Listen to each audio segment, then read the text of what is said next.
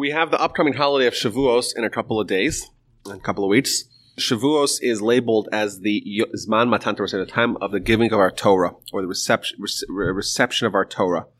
What I want to do is to analyze the whole idea of Torah and Torah study on a very deep level. Trying to look at the sources, what do the sources say, what do they don't say, and how do we make our holiday and our really life as a Jew, which is centered a lot around Torah study, make it more meaningful and more inspirational, knowing what we can learn. Now, we know that Jews are obsessed with Torah study. The sources are staggering. The amount of sources on this is really unimpeachable, incontrovertible. Jews are obsessed with learning. Just a few of them, if there were any doubts. We say every morning, we list all the amazing mitzvos that impact us in this world and in the next, and we end up with Talmud, Torah, Kanei Krum. The study of Torah is equal to all of them. Additionally, the Talmud tells us, Shakrul Talmud Torah, that Talmud Torah is equal, Torah study is equal to all of the other 612 mitzvahs combined.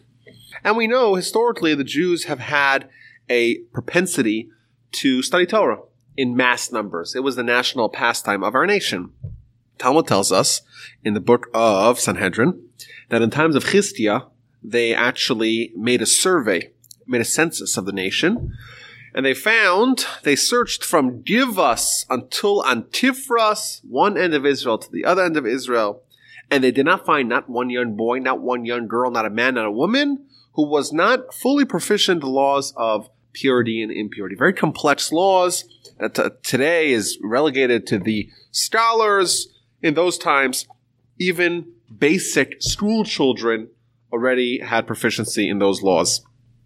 Talmud tells us if you have a Torah study, and observance of a mitzvah, the Torah study supersedes all.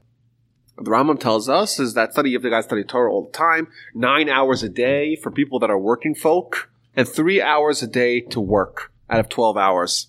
And by the way, I did see a survey which actually lists out how much time people actually work, 2 hours and 59 minutes. So the Rambam said work even more than most people already work today. Work for 3 hours, and just all that other white space that people use with FaceTime and Facebook and Netflix and Snapchat, instead of all that stuff, study Torah for the duration. Some stories of great personalities, great heroes of Jewish life that demonstrate the obsession-like attachment the Jews had with Torah study. The great Ben Azai, who was one of the scholars of the Mishnah, of the Mishnaic era, Talmud tells that he was so obsessed with Torah study that he had no room in his heart for anything but Torah study. And he's lauded as a great hero when he says the word ma'aseh. What can I do? Nafshi chashka Torah. My heart yearns only for Torah. The Talmud tells of Rava, the name that is most ubiquitous throughout all of Talmud. Rava, he was once studying Torah, and he had jammed his hand. Basically, he was injuring himself, and he wasn't totally oblivious to it. And the Tzidoki who saw it, the Sadducee who saw it, he's like, you guys are nuts. Because look at you studying Torah, and you're totally oblivious of the world around you. That's what the Sadducees said. But what do we say? We look at Rava as the archetype of a great Jewish leader. Someone who's obsessed with Torah is someone that we want as a leader. Talmud goes on further to tell us, Gedola Talmud Torah, Yoser Mehatzalas Nefashos. Torah study is greater than saving lives. Now, of course, if you have a life to save, you close the Gemara for a little bit. But what's more powerful, pound for pound, so to speak? Studying Torah. This idea lends itself really nicely to what's going on in Israel. Of course, this is a controversial subject, but in Israel we know that the yeshiva students don't go to the army. And the question is, why? Well, here the Talmud says is that Torah study is greater than saving lives.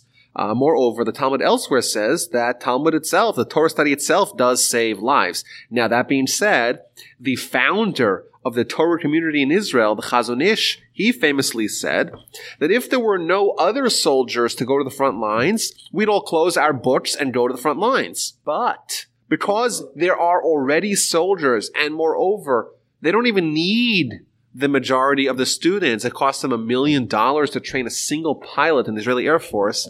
They don't need people that are not interested in being there. Maybe they should even go to a volunteer army. But if they did, says the Chazon Ish, we'd all close our Gemaras, stop our study, and go to the front lines. Of course, if there's no army, you must go and stop and defend. But pound for pound, what's a greater mitzvah? Studying Torah or saving lives? Talmud says that it's studying Torah. Also, I think most people are not aware just the scope of Torah study that's possible. We're told in Scripture, Arucha me'eretz mida urechava miniyam.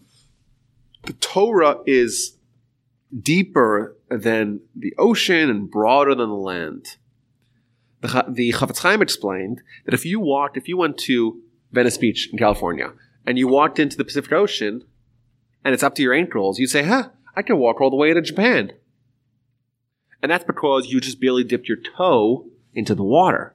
The further deeper you go into it, the further down it goes, the deeper it is in depth. Torah is compared to the ocean and to water because most people, the outsiders, have no idea what are people studying Torah for so long. You spend time in the Mir Yeshiva. Mir Yeshiva, you see people there that are studying for 70 years. They're still there. And the question is, haven't you covered it all? As outsiders, people don't fathom the depth of the Torah. The more people have a grasp of Torah, the more they realize of how much they don't know. And the deeper you go, the deeper you realize it is. And we say that the Torah is God's mind. And if God's infinite, the Torah is likewise infinite. And therefore, just like God is beyond our capacity to fully grasp, the Torah likewise is beyond our capacity to fully grasp, but it was presented in a way that we could achieve as much as we want to achieve. We can't reach the end, but whatever we put in, we'll glean, we'll be able to draw out. I like to say it like this.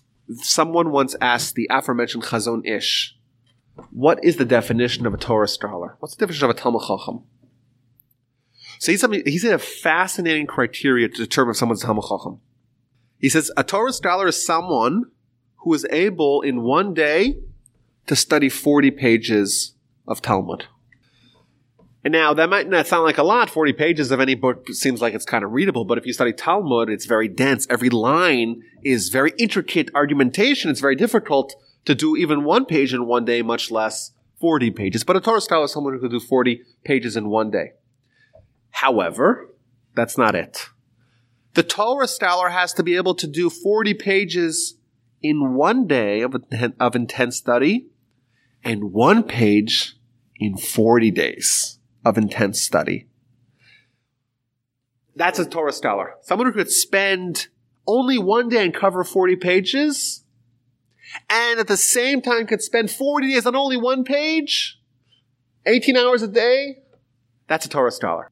This is beyond internalizing it. It's plumbing deeper and deeper and deeper into the source material. I had a friend in the Mir Yeshiva from England who told me a story of a friend of his who was studying in yeshiva, and they got to what they found to be a dry page. And if you study Talmud, you see that some pages are much more exciting on the surface, while others seem to be a little bit more dull. So his friend heard someone commenting, this is a very dry page. He says, dry page? There's no dry page in the Talmud. And he wrote 2 essays. He said, I'm going to apply myself to this particular page, I'm going to plumb to its depths, and I'm going to draw out beautiful Torah insights from it. That's what a Torah scholar is. Someone who could have such profound immersion in Torah on one page, yet have the capacity to study 40 pages in one day. Now, but what does that mean? If you just do the math, if every page of Talmud, you only need a 40th of one day to study fast, but that same page, you could spend 40 full days studying it. That means that every page of Talmud has at least 1,600 different layers of depth. that's a pretty incredible idea that the Torah has all these layers of profundity and depth. Most people, unfortunately, in our nation, they study Talmud. They don't never study Talmud at all. But if they study Torah, it's preparation for the bar mitzvah. It's the most superficial surface learning, and they never get to experience any aspect of this deep learning that's possible, and they just leave it on the table. Now, the Jewish people's obsession with Torah and the mandate that we are given to study it is captured in a verse in Joshua. The book in Joshua starts off on chapter 1, verse 8. V'hidisabo yomam v'layla. You should study the words of Torah day and night. The Talmud says that there was a discussion whether or not to study Greek philosophy. And then one of the rabbis wanted to study Greek philosophy. So he went to the other great grandmaster rabbi and says to him, can I study Greek philosophy? He says, yes. But what's the problem? The problem is it says you got to study Torah day and night. So you could study Greek philosophy when it's not day, when it's not night. And i.e. you're absolved from Torah study, then you study Greek philosophy. But this is just an introduction of what Torah is. And we just a few choice sources of Torah. And the holiday that we have upcoming is the holiday of the giving of the Torah. Yet, it's actually labeled during the liturgy of the prayers of Shavuos, we say Zman Matan Torah, the time of giving the Torah. However, if you look throughout the Torah itself, the text of the written Torah, on Shavuos, it doesn't say that it's the reason why we have the holiday. Whereas Pesach, we know it's Chag HaMatzos, it's when we left Egypt. Sukkot is the time, Ki b'Sukkos Hashavti, L'man Yedu Dorasechem, Ki b'Sukkos Hashavti B'nei Yisrael. Each one of the other holidays, we're given a reason why that holiday is celebrated. Whereas Shavuos, like Ari said, Shavuos is we're just told about Shavuos, it's time of harvesting. Doesn't mention Torah study itself. So how is it possible that the Torah would omit the most critical information about the holiday of Shavuos when it talks about the holiday of Shavuos? I have a theory to answer this question. And I think the theory gets to the underlying distinction between a Jew's relationship to the mitzvah of studying of Torah, and all other mitzvahs. In Exodus, we read in Parshas Teruma about the instruction to build a tabernacle. There's a very famous midrash that tells us, what does this mean that the Almighty is telling us to build him a tabernacle? And it gives us an example, a mashal, a parable of a king who had a single daughter. She reached marriageable age. A prince from a faraway land came and married her. After the festivities, the prince, of course, wants to go back to his homeland with his new bride. And the king says to him, listen, this is my only daughter. I can't possibly take her away from you. I can't demand that you stay here either. But I can't possibly sever myself from her. Therefore, let's make a deal. You go to your castle and you rebuild, you work on your legacy there with your new wife. But make a guest house for me. Whenever I could always come visit her. That's the parable. Says the Midrash, the Almighty says, I'm going to give you my Torah, my daughter, if you will. I can't possibly sever myself from her. I can't tell you not to take it. Do me a favor. Build me a tabernacle where I could be close to the Torah. What this is telling us is that in this example, the Jewish people are the proverbial groom. And the Torah is the proverbial bride. We got the daughter of God, so to speak, in the example. Of course, God has no daughters, and that could be mistaken for theological misunderstandings. But the relationship that we have with Torah is akin, in this example, to an intimate relationship of husband and wife, which is a pretty intriguing idea. A mitzvah is something that we do. We're told that the Torah, it's sort of an intimate relationship the nation has with Torah. And this is not the only source. Talmud says, there are many sources here. Talmud says is that study of Torah is only for Jews. Non-Jews are not allowed to study Torah. Why? Because the Torah is our wife, our spouse. And it's akin to adultery when someone else comes and takes away a person's wife.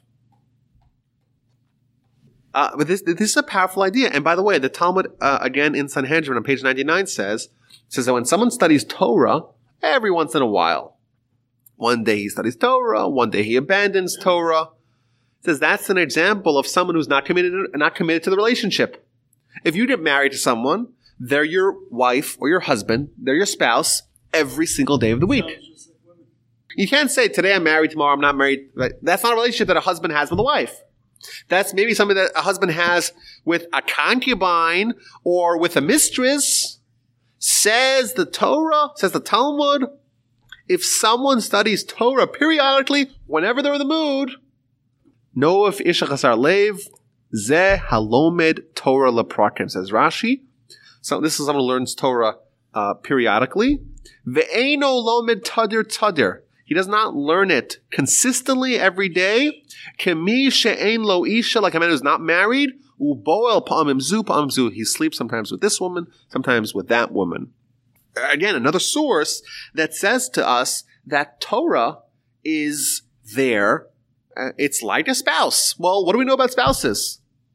Says the Torah, the first mention of spouses, lo tovi osa adam levado. It's not good for a person to be alone. Adam was told he was miserable when he was alone. It's not good for him. Perhaps we could say that it's not good for men to be without a wife. It's not good for men to be without Torah. The description of the first wife is that Ezer Kenendo, she will be a helper for him. Adam is incomplete by himself, but Adam with Eve, they have a fighting chance. Man is doomed without Torah. The Torah is a Ezer Kenendo. The Torah helps man achieve his destiny. It's not just a mitzvah.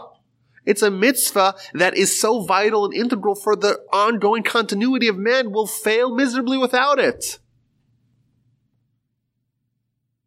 Perhaps we could say, and I know I saw this once, I cannot source it for you, because every time I tried to find the source, I couldn't find it. So if someone listening to this happens to know of a source for this, please share with me. Email address is rabbiwolbe@gmail.com. There's a major question. If you scour the entire Torah, beginning of Genesis to end of Deuteronomy, you don't find an explicit mitzvah to study Torah.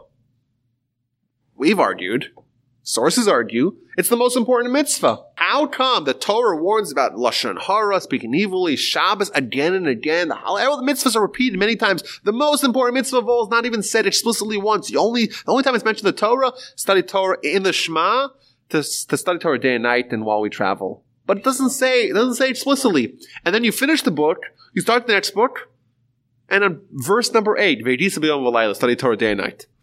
It should have said that in Genesis, or as early as possible, repeated it once a book. Why does it wait till Joshua to say it? I once heard an answer to this question. I know I saw it, because I don't make up these kinds of stuff. I can't find it anywhere. But what it says is like this. The Talmud tells us that when in the laws of intimacy between husband and wife, it is inappropriate and crude and crass for a woman to be very explicit about what she wants. However, she could be subtle about it. She could drop hints about it. I once heard that the Torah itself, explicitly demanding that someone studies it, is inappropriate. Therefore, it gives hints, it drops hints, and once you finish the book, you start the book of Joshua, you can have the explicit commandment, study Torah day and night, and don't abandon it for a second. That's what I saw. I can't find it. I'd love to find it again. But perhaps when we're told that the holiday of Shavuos, it's the holiday, it's our marriage, so to speak, of binding ourselves with the Torah, perhaps that's something that has to be covered up, so to speak. It's too explicit. It's to be explicitly written. You talk about harvesting, you talk about other things. It's too intimate. It's actually some things you don't discuss publicly. But I think for us, I think this could really recalibrate what we look at Torah. Well, what is Torah? It's not just another mitzvah. It's the mitzvah that's going to bring us the Ezer Kenegdo, the help that we need. It's like a wife, the thing that without it, man is doomed to failure. And maybe if the Torah is that powerful and study of Torah is that powerful and so transformative for man, maybe it makes sense why there's such a premium, such an emphasis paid to Torah study. It makes sense because it is that vital and that essential for us in every field of our life. And I think the holiday that we have upcoming, it's a time for us. Now is the time of the year for us to impress upon ourselves the importance and the criticalness of this pursuit, the study of Torah, and to recognize why historically it was the obsession of Jewish people, and it continues to be for a large percentage of people. I once made the argument, there's more people studying Torah in the theoretical, not applied way, not halacha, not people who want to become rabbis, people who want to study Torah for the sake of studying Torah, than any other field, than mathematics, than chemistry, than biology, than physics. More people doing that. In yeshiva, there's 8 people studying 10, 12, 13, 18 hours a day. It's interesting to think that some of the most bright minds in the world have chosen to study Torah as their life's objective. I think this is the season. We're going to, God willing, next week, continue our analysis of the power of Torah, of the benefit that someone has with Torah study. But as an introduction, we know that it's really critical and vital, and it's an amazing opportunity that we have as Jews to delve and immerse ourselves in its waters.